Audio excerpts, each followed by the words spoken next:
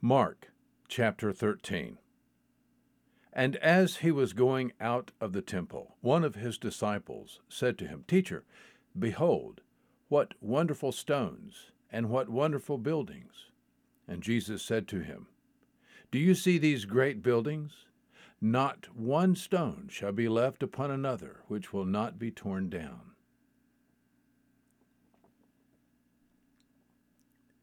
And as he was sitting on the Mount of Olives opposite the temple, Peter and James and John and Andrew were questioning him privately. Tell us, when will these things be? And what will be the sign when all these things are going to be fulfilled? And Jesus began to say to them, See to it that no one misleads you. Many will come in my name, saying, I am he, and will mislead many. And when you hear of wars and rumors of wars, do not be frightened. Those things must take place, but that is not yet the end. For nation will rise against nation, and kingdom against kingdom. There will be earthquakes in various places. There will also be famines. These things are merely the beginning of birth pangs.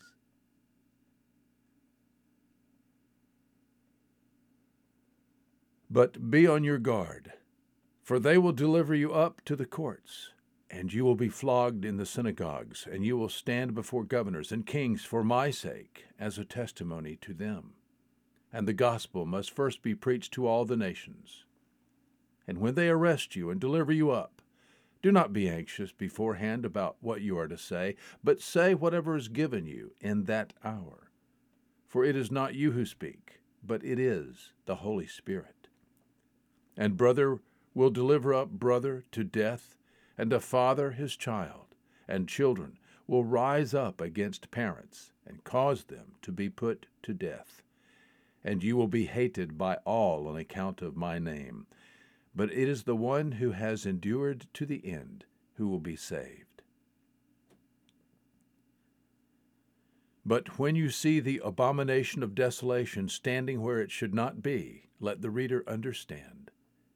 Then let those who are in Judea flee to the mountains, and let him who is on the housetop not go down or enter in to get anything out of his house, and let him who is in the field not turn back to get his cloak.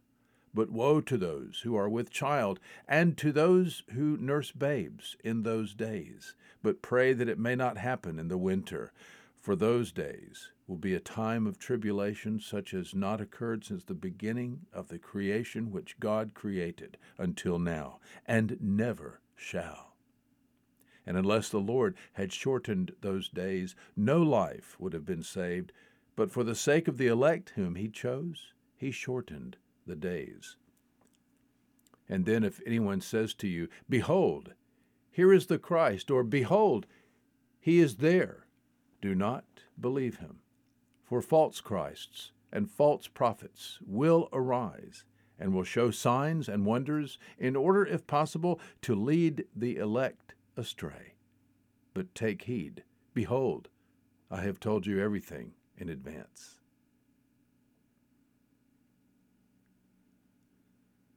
But in those days, after that tribulation, the sun will be darkened, and the moon will not give its light.